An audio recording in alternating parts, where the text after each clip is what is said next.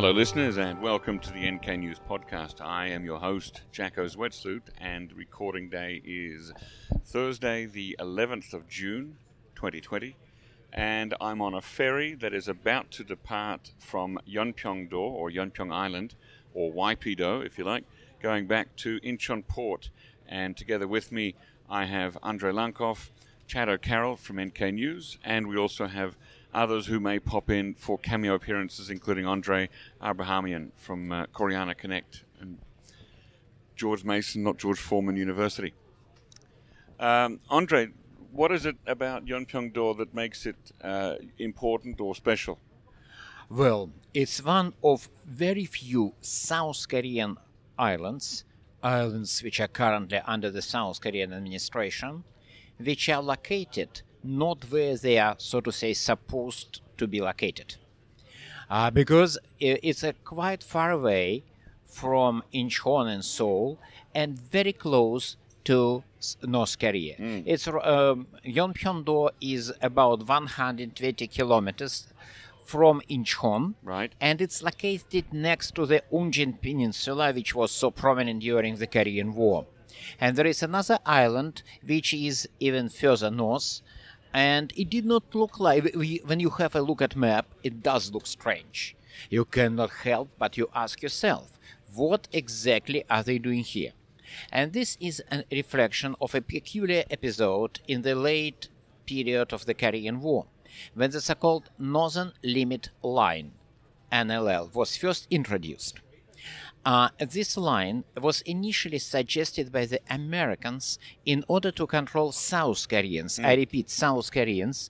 The assumption was that South Koreans probably would do something far north, and it would increase the tension and prolong the war Americans were so desperate to end. So to minimize such risks, the American side basically suggested such a line, and this line it was drawn in a way so a few South Korean islands, currently they were under the South Korean control anyway, remained within the South Korean territory. And when the armistice was signed in 1953, it remains the case. So we have sort of few pieces of South Korean land located far away from the mainland and remarkably close to North Korea. Right, so sometimes on a clear day you can see a little bit of North Korea from the island of Yeonpyeong-do. I would say it's an understatement. I would say with any day with reasonably good weather you can see North Korea from Yeonpyeong-do and Paenyeong-do, which is another island. Yeah, which of those two is closest to North Korean territory? Is it Paenyeong-do or Yeonpyeong-do? Paenyeong-do is much further away, but I'm not sure about distance. Yeah, so Paenyeong-do is definitely further from North Korean territory than Yeonpyeong. I think we're about 38 kilometers to, is it Haeju? Yeah, Haeju, the city of Haeju on the Unjin Peninsula. But before Haeju, there are numerous other North Korean islands, and we've seen North Korean ships going past. But of course, this island, one thing that we didn't mention is that this island was badly shelled in 2010 during a period of inter-Korean tension. I think it was one of the most significant military conventional incidents that we've seen in recent history. And definitely since the end of the war. People died on this island, so it was a bit of a flashpoint back then. And why have we come here? We've come here because it's kind of like a staff retreat / investigative research. The key thing is that Yeonpyeong-do is pretty close to North Korea. Yeah. And with all the corona stuff that's going on right now, it means travel is basically impossible anywhere. Going to China is obviously out of the bounds right now. And so this is effectively one of the closest places we can get to North Korea. Now, although we did see a couple of North Korean boats, we saw many more Chinese boats here, very close to the island, well within South Korean waters, didn't we? Yeah, it was bizarre. Literally a stone's throw from the beach, we saw, I think, one of our colleagues counted 24 Chinese vessels. Yeah. Less than 100 meters from the South Korean shoreline. And we spoke to a military official on one of the hills that we were on earlier, and he said that was illegal activity. But for some reason, the South Koreans don't take any action. You have Chinese vessels wantonly fishing right on South Korea's doorstep, and there seems to be no respect for international maritime boundaries and so on. Yeah, we didn't see any clash or any attempts by the South Korean Coast Guard or Navy to shoo them away. We did hear some Chinese messages being broadcast on loudspeakers to tell them to go away, but they weren't showing any sign of complying with that. Well, Chinese are there because fish is there. Fishermen go after fish, do they? But why South Koreans... I would not expect some kind of political motivation, because Chinese fishermen are everywhere where they can get. China has massive demand for seafood, and also it's the reason why it faces severe depletion in coastal waters, so the Chinese fishermen are going further and further away. What was a bit surprising for me was that South Koreans did pretty much nothing about it. Chinese fishing boats were basically cruising just maybe a couple of 100 meters away from the island with nets and trowels and everything, and there is a great deal of military presence. There were virtually dozens, if not hundreds, of the South Korean military personnel who were watching it, and they obviously did not bother much. I was told, actually one of us was told, that there have been some clashes before and that the clashes happen quite frequently. Yes, probably really the case, almost definitely. But in this case, we saw how Chinese were fishing in the Korean waters without any harassment, without any problems. Right. Now, do they also fish in North Korean waters? I mean, does North Korea accept Chinese fishing boats in its waters? In the latest UN panel of expert report, they had some great primary source evidence of fishing permits that Chinese vessels had purchased to basically look for fish in North Korean waters. I think it cost about $50,000. So it's a Korean certificate that I guess they are allowed to show if North Korean Coast Guard come out and ask what they're doing. Is that $50,000 per boat or for that the was, whole I area? think $50,000 for a quarter for 3 months of fishing rights, and perhaps, if memory serves, there's a tax that had to be paid on the volume of fish that were caught as well. I'm not sure on that part. And we're here in the middle of June, which is the peak season for crab fishing or crabbing, which are plentiful around these islands here. And so every June, there are lots of these Chinese crab boats that come here to catch the snow crabs or the red crabs to take back to the Chinese market. Now, to our listeners, if you're hearing some extra noise in the background, that's because our ferry has just now pushed away from the port on Yeonpyeong Island, and we're slowly heading off into the ocean back to Incheon. Now, we didn't have a lot of success in looking at the North Korean mainland, did we? Even though, as Andrei Lankov mentioned, normally you can see quite well, but today was a bit hazy and yesterday was rainy. Yeah, we couldn't see. We could see the contours of it, but what we could see was islands, uninhabited islands, much closer.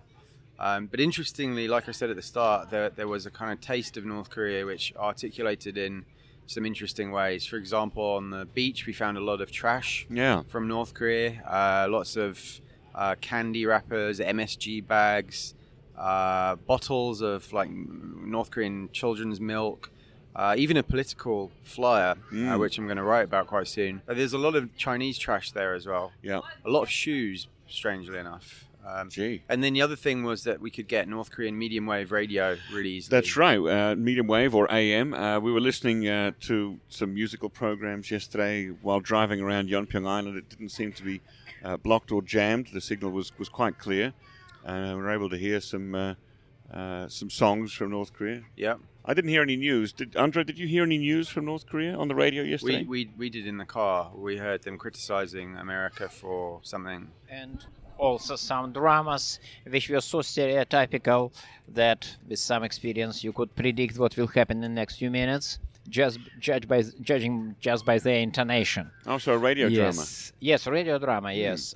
And some North Korean pop which is quite reminiscent of the Soviet pop music of the 1960s and 70s, which is not surprising because they essentially emulated it without ever admitting it. Andre, could you tell us about how and where you found this North Korean political leaflet? We came to a beach that was particularly covered in litter. It was not paper, it was plastic.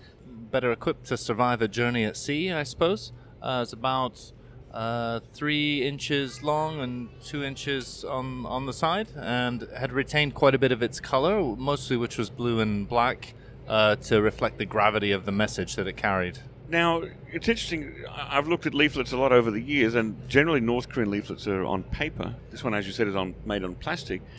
The leaflets that are sometimes sent by civic groups in South Korea over to North Korea, they're often printed on plastic to last journey. So it's almost like the North Koreans have seen it and are learning from that technique and are now adopting plastic printing, I suppose. How old do you think this leaflet would be? I don't know how old it was. As far as we know, there really hasn't been any leafleting targeting the South from the North for about 3 years. And it did seem to have messaging that would fit with a conservative government in Seoul. That said, the colors had survived. Perhaps it hadn't left the North for some time. Maybe it had never made it south, and at some point in the last few months, somebody found it on the northern side and chucked it in a river or... Yeah, it's a hard one trying to figure out when that was created. I used to find a lot of these things while I was jogging in Seoul, and throughout 2017 and 2016, it was common to find them on the weekend. This, I think you mentioned earlier, it's the color is quite bright, which suggests it might not be as old as we think. And yeah, it's not faded at all. Yeah, and so if it's recent, the question is what could it have been sent for? One theory is it may be something to do with the recent parliamentary elections. Maybe they were trying to suggest to South Koreans to support Minjudang. But that seems quite contradictory given what's going on right now and how critical South Korea is being towards Seoul. So it's really... North Korea, you and mean? if it's from 2016, 2017... Well, it would have to be before President Moon became president. So we're really going back... before May 2017, if it was an old one. So, I'm not sure about it, basically. Yeah. Now we've come at an interesting time in North-South relations. When you planned this trip a few weeks ago, you didn't know that things would be quite as bad as they are right now between North and South Korea. But right, we had no idea that things would so rapidly descend into acrimony and. I wrote some analysis on NK Pro a few days ago, which basically looked back at everything that's happened since the failed Hanoi summit. Which is already 2 years? February 2019. Yeah. Oh, I'm sorry. It's only 1 year and 3 months ago. Yeah.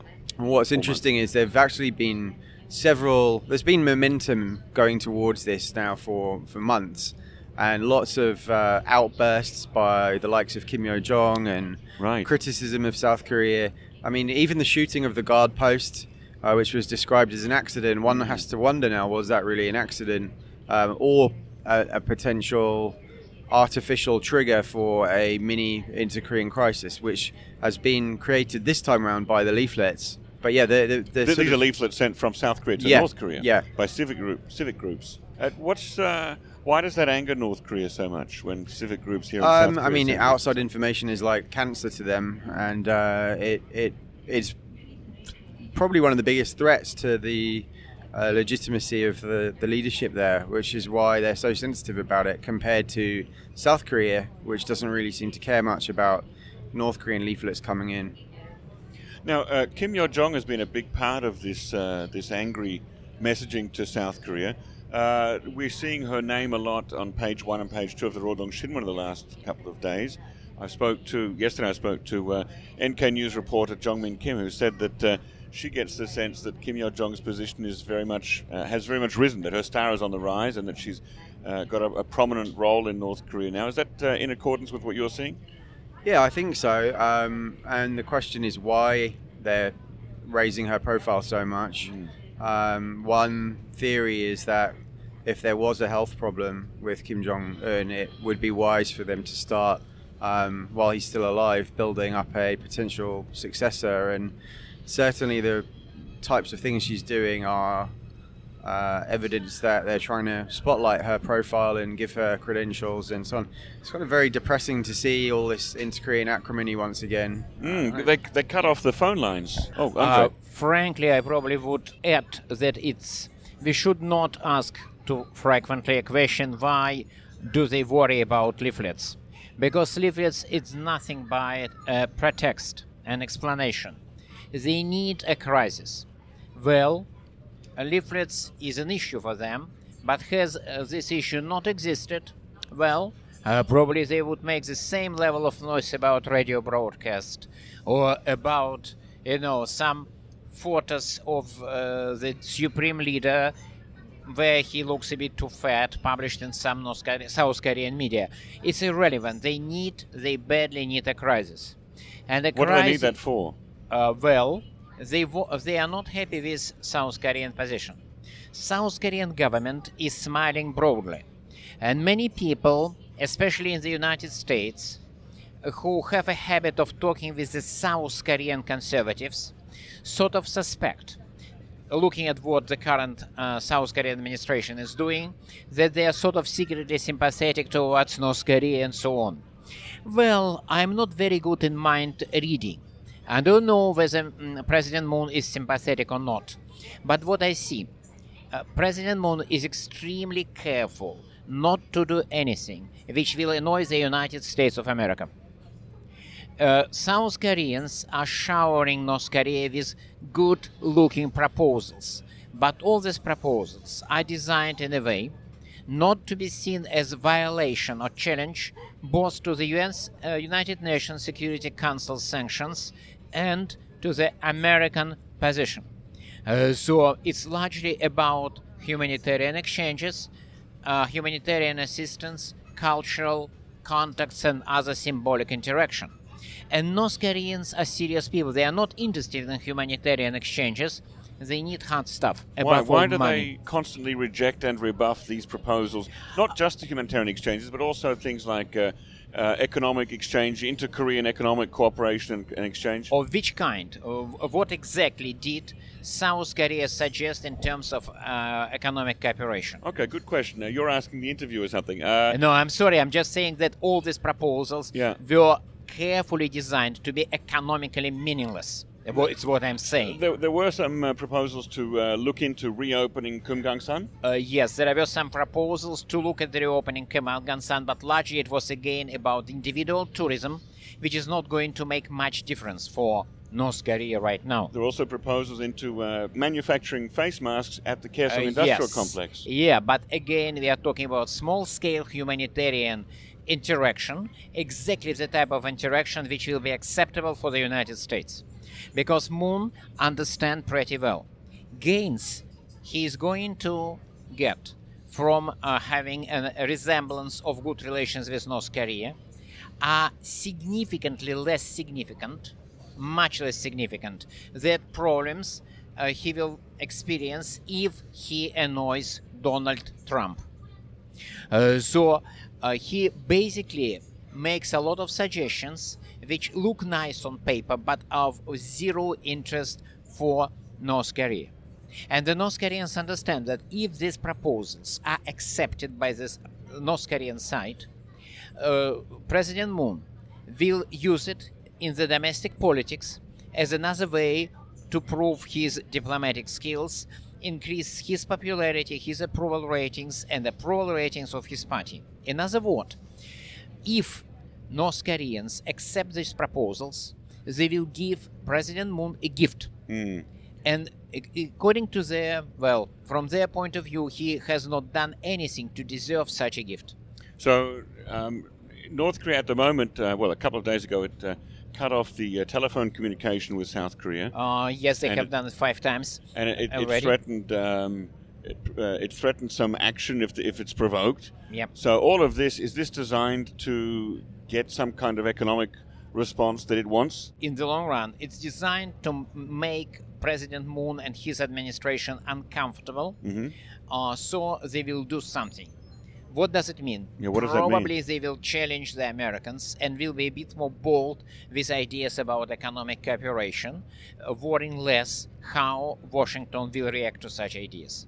Probably they will be more efficient in lobbying Washington for taking a more relaxed stance on North Korea and basically approving, accepting a higher level of interaction. So, doesn't matter. It's what they are going to do. They basically want President Moon to do something, and they are sending him a clear signal that broad smiles and sweet words and meaningless proposals are not going to help him to create what he needs. That is impression of perfect state of relations between two Korean states. So North Korea believes that its negative and antagonistic behavior towards South Korea will eventually push Moon Jae-in and the South Korean government into fighting or taking a separate stance from the Americans. Yes, maybe challenging Americans, maybe persuading Americans to be more, to take a softer stance. Doesn't matter, we'll see. Do you see that will work? No, I don't think it will work. But if you look at the situation from the North Korean point of view, well, such an approach does have some chances to succeed, very low chances. And if they just accept all these pretty much meaningless proposals, will it help? Once again, they don't care about many issues which are taken seriously. It's a bit like COVID epidemics. It's not important for them. Because if it happens, well, people who are likely to die are undernourished farmers in the distant provinces, and these people don't have much value for the government. When it was necessary 20 years ago, the government easily sacrificed roughly 500,000 such people during the Great Famine. So why should they care much about their survival?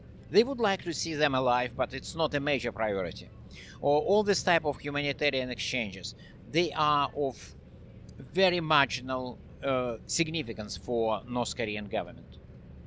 So what would be the next steps for North Korea if this doesn't get anywhere? Would there be is there a possibility in your mind that they could, for example, shell Yeonpyeong Island again like they did in 2010, or maybe shoot at a South Korean naval vessel, or? No, not naval vessel. A test of an ICBM, a nuclear device? Yes, I think ICBM should wait. Because what they now want, they want to create tension in their relations with Seoul without offending Washington too much. So ICBM is basically about Washington, because South Koreans don't care much about North Korean ICBM. Yeah. But so probably they will do some kind of shooting if leaflets are... if the balloons are launched, they probably do a bit of shooting at places where they are launched. There will be some kind of low intensity provocation. I think they will escalate. Maybe they will organize some assassination of the emigre activists, which is also possible because the level of death threat is unusually high. You mean a prominent North Korean defector in Seoul could be killed by a North Korean agent? They keep talking about it right now. Just yesterday they had massive demonstration under slogans, kill them all, kill them all. Another one? Thousands. Yes, yesterday it was, yesterday morning I believe, in North Korea. The thousands of students were marching in uniform, marching in unison, were chanting, kill them all, kill them all. Very North Korean show. Yeah. Having said that, once again, it's probably empty threat, but I'm not sure. Because they occasionally make death threats. Well, we have seen a few years ago when South Korean defector groups and other humanitarian and religious groups were sending balloons and leaflets and other things in North Korea, that North Korea threatened to shell those areas where the launches were being made from. And it got to the extent that the residents of Paju and Pocheon and other counties complained to the government saying, we don't want to be shelled in retaliation for these groups sending the leaflets. And so there's some internal, South Korean pressure to clamp down on these activities. And we also saw yesterday morning the news that the South Korean government had deregistered or had banned a couple of these organizations doing this. Yes. Is that a sign that the South Korean government is amenable to giving in to the North Korean demands? Well, they give in to the demands with remarkable speed. It took just a few hours when they began to kowtow to the North Korean demands. Kim Yo-jong published her statement. Right. and in just 4 or 5 hours, the Ministry of Unification promised to do something about it.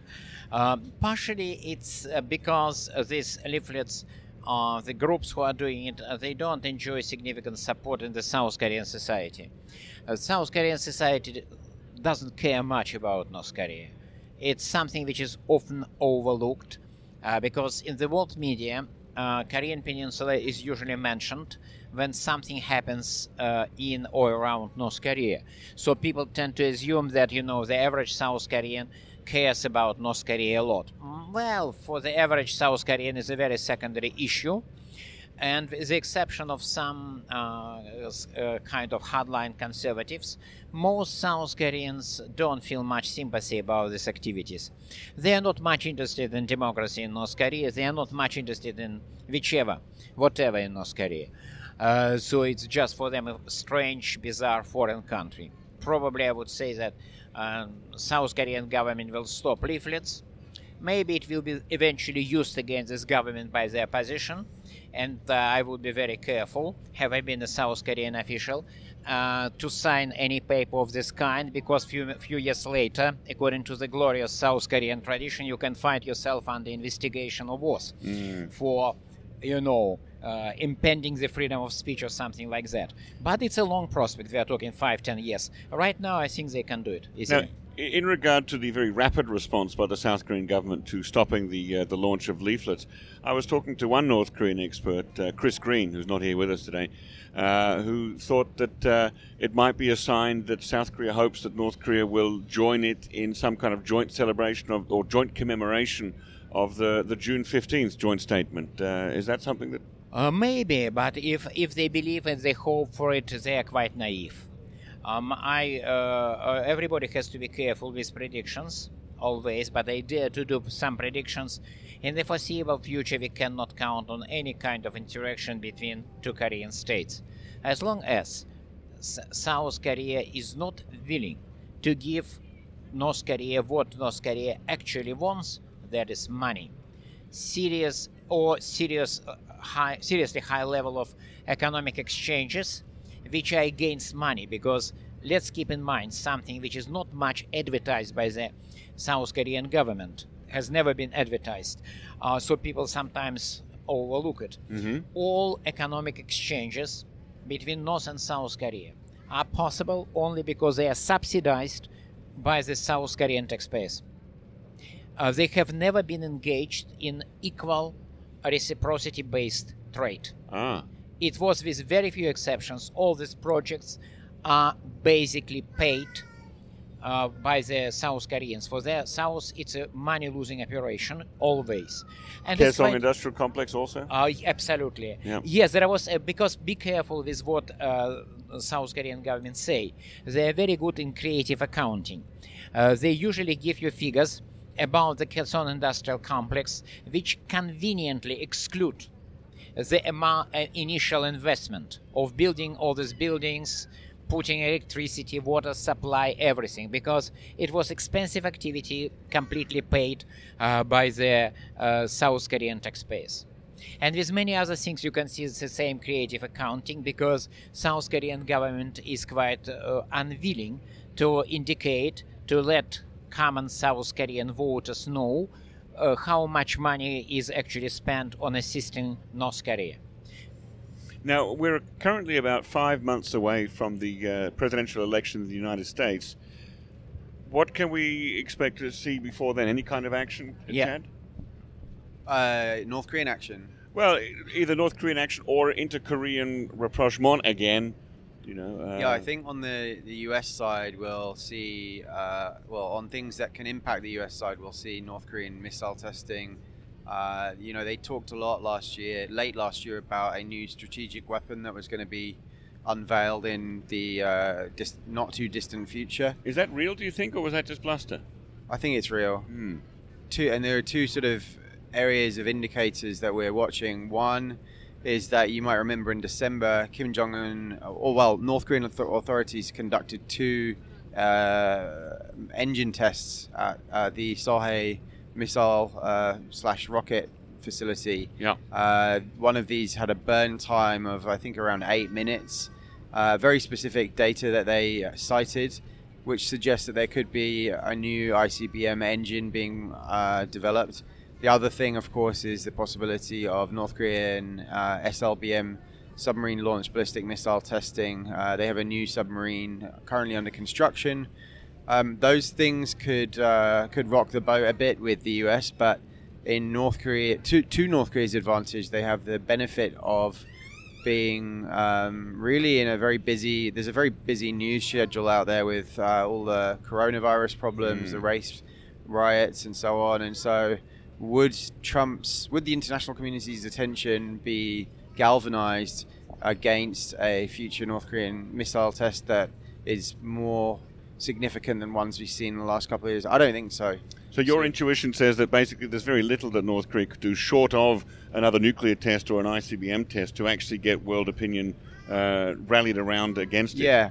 Yeah. I don't think so. And on the South Korean front, it's harder to predict. In 2013, when they ratcheted up tensions with President Park's administration, they had the quote-unquote benefit of a conservative administration in Seoul, which wanted to look strong, didn't want to look like it tolerated North Korean pressure tactics.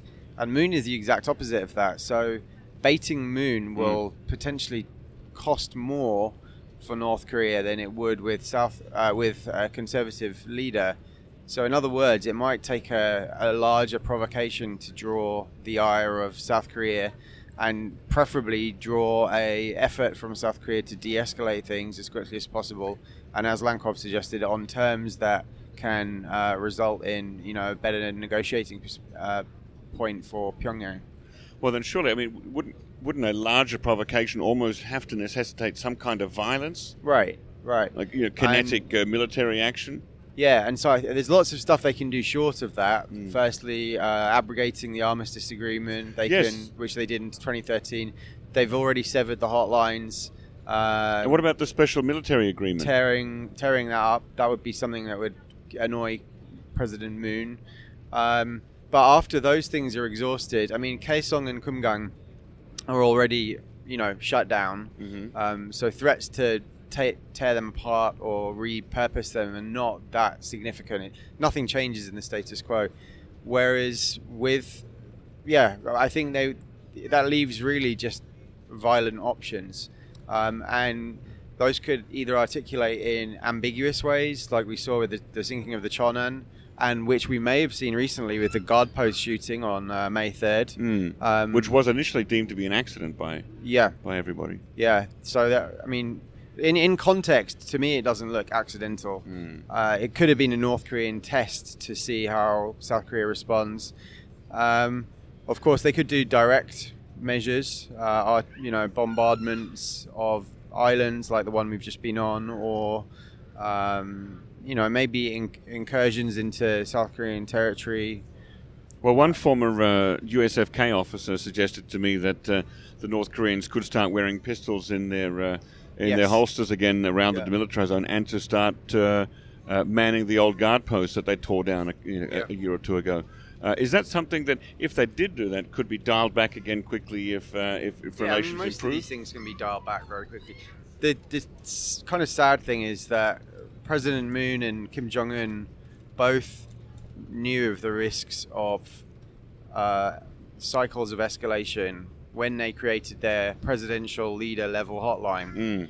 And now we're in a situation where it would potentially be useful, and the North Koreans are shutting it down. So is that hotline too shut down, or is it just the inter-Korean working level hotline? East and West Sea, inter-Korean liaison office line, and the presidential one. Oh, they've all been cut. Okay. Now, the last time we saw, a couple of months ago, I remember Kim Yo-jong wrote that sort of very aggressive letter to South Korea, but it was shortly after followed by a friendly letter from Moon to Kim saying, hey, I understand you're having a hard time with Corona, keep a stiff upper lip, and, we'll get through it, sort of thing. Have we seen any sign that this time that Kim has sent a friendly message to Moon? Nothing. Okay, so really, we're kind of in a mysterious place right now, and it's hard to tell what we'll be seeing in the next couple of months. It's unusual. Has Kim Jong-un been publicly cited again recently? Yeah, he made an appearance a few days ago, conducting another meeting I mean, all of his appearances, bar the Suncheon factory opening, have been very kind of bird's eye level, strategy focused discussions. So it's not. I've mentioned this before. It's not business as usual, I think, in Pyongyang for some reason, and yeah, it's going to be an interesting summer, I think. I think so. I think it's always valuable to go to places where you can see manifestations of this conflict that is so long and so enduring. I think often when it's 70 years this month. Yeah. It's often a news item or kind of an abstraction that's filtered through, government statements and media interpretations of those statements. But, you go to an island like this where ordinary farmers and fisher folk are surrounded by barbed wire constantly, and there's a heavy, heavy military presence. And these are people who, within just a decade, they've seen people die. Then some neighbors, some soldiers get killed. So they know that the threat's real, right? The shelling of Yeonpyeong-do in 2010, I was here in South Korea when that happened. It was just a few months after the Cheonan had been sunk. And at that point, less than a decade after other conflicts had happened in this area at sea. Right. And when I saw a video of it, I really thought, wow, this is something different. Yeah. This is going to cause a strong reaction here. And I remember going to work at Ulsan University, and that's a very conservative part of the country. Yeah. And so in terms of foreign policy, generally people are pro-US, pro-alliance, and anti-cooperation with North Korea. Huh. So you would expect, I did expect people to be saying this is an outrage and there's going to be a big response, and there really was nothing. Okay. Oh, that is interesting, yeah, because on that same day I was teaching young Korean diplomats at the Korean National Diplomatic Academy who were preparing for their first posting, whether in Korea or overseas. And we were taking them that evening on a bus to the British Embassy for an evening of debate. Mm-hmm. And as they got on the bus, they were ashen-faced. They were checking their phones, and they were really worried. They thought, something's happening. We're on the verge of a conflict. Maybe they didn't say war, but we're on the verge of something.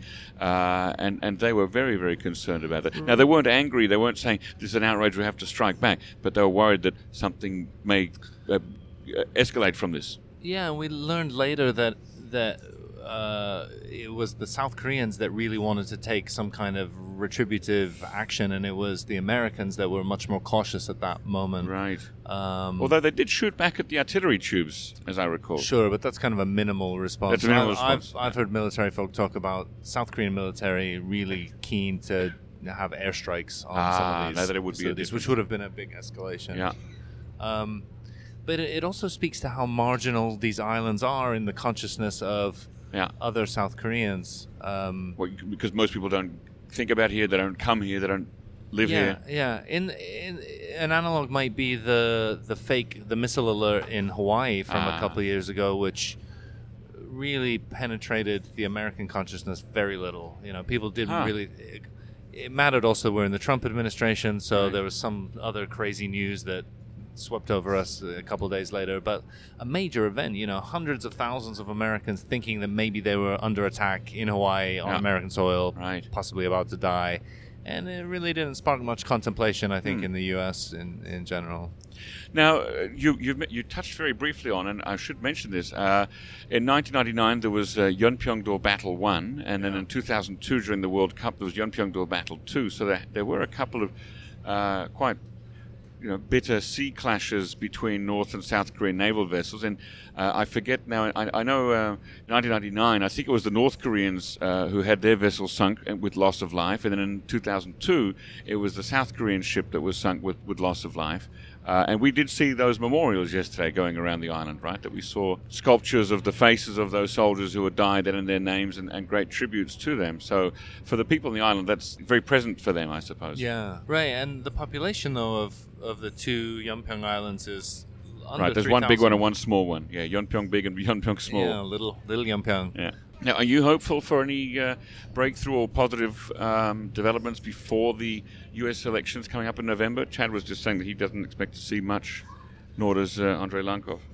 Yeah, I would agree with other Andre, original North Korea watching Andre, and Chad, original North Korea watching Chad. Still the only Chad. I don't expect much to change in the next few months. When you look at what the U.S. is dealing with now, both in terms of the pandemic and domestic political unrest, it seems extremely unlikely that they would respond to anything other than a very significant action on the Korean Peninsula. It's just, I don't think there's the bandwidth in the Trump administration right now. Yeah. So the kind of action that would get enough U.S. attention is probably beyond what the North Koreans would want to conduct. I think it would stress their relationships with the Chinese and Russians at this moment. So it becomes once again a waiting game just to see what the next president brings. Yeah. Or what Trump 2 brings. I would think so. That said, I've been wrong before, and the North Koreans tend to push the boundaries more than we expect. That's clearly part of how they operate, consistently demonstrating they're willing to take more risks than anyone else that has a stake on the peninsula. So, there could be an October surprise. I think just today they warned the U.S. to stay out of North-South relations. We're at such an unstable Does the U.S. normally intervene in North-South relations in a big way? From the North Korean perspective, definitely. Yeah. I think right now, very little. Very little, right? Except to say we're letting President Moon of South Korea take the lead. So that's kind of what America's sort of done, isn't it? Leaving it in the Korean basket for now. Yeah, I think following the collapse of talks between the U.S. and North Korea last September, there hasn't been much direct contact, and also I think not much hope that the Moon administration is going to be able to find a breakthrough. Right. I think Moon built up a tremendous amount of political capital in Washington and Pyongyang, and then spent it all correctly in early 2019 and 2018 to get the Americans and North Koreans to the table, and then those two sides failed to find the breakthrough that the Moon administration really needed. We're almost exactly a year from the Panmunjom mini summit between Moon and Kim and Trump, which was worked out quite quickly, the so-called Twitter summit. Do you have any hope that anything like that could happen again to sort of kickstart things once more?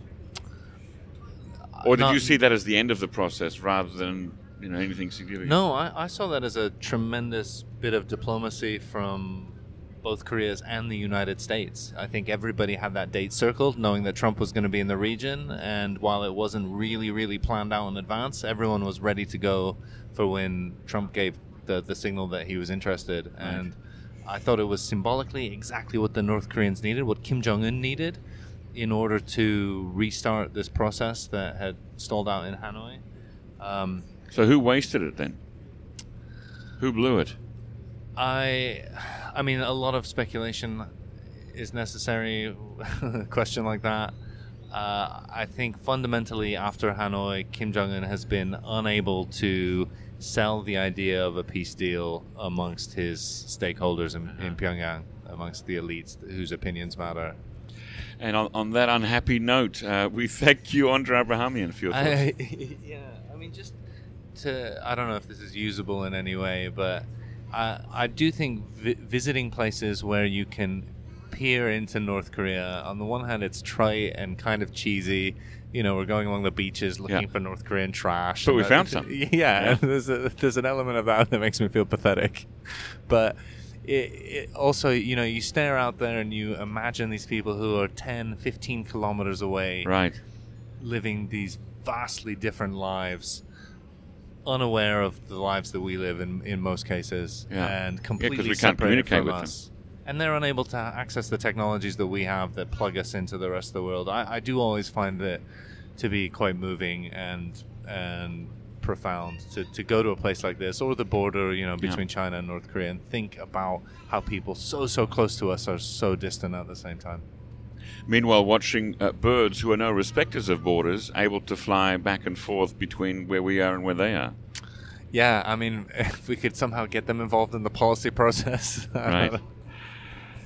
Okay, well, that brings me to the end of this episode of NK News Podcast on the road, or on the sea, I should say.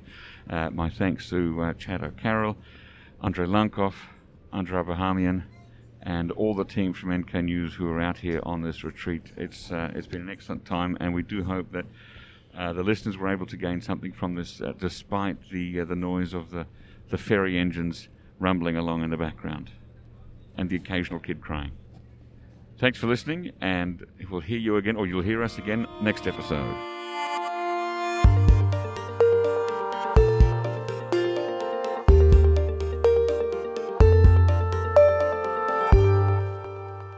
Costs involved in the production of this podcast were partially funded by the Uni Korea Fund, for which we are extremely grateful.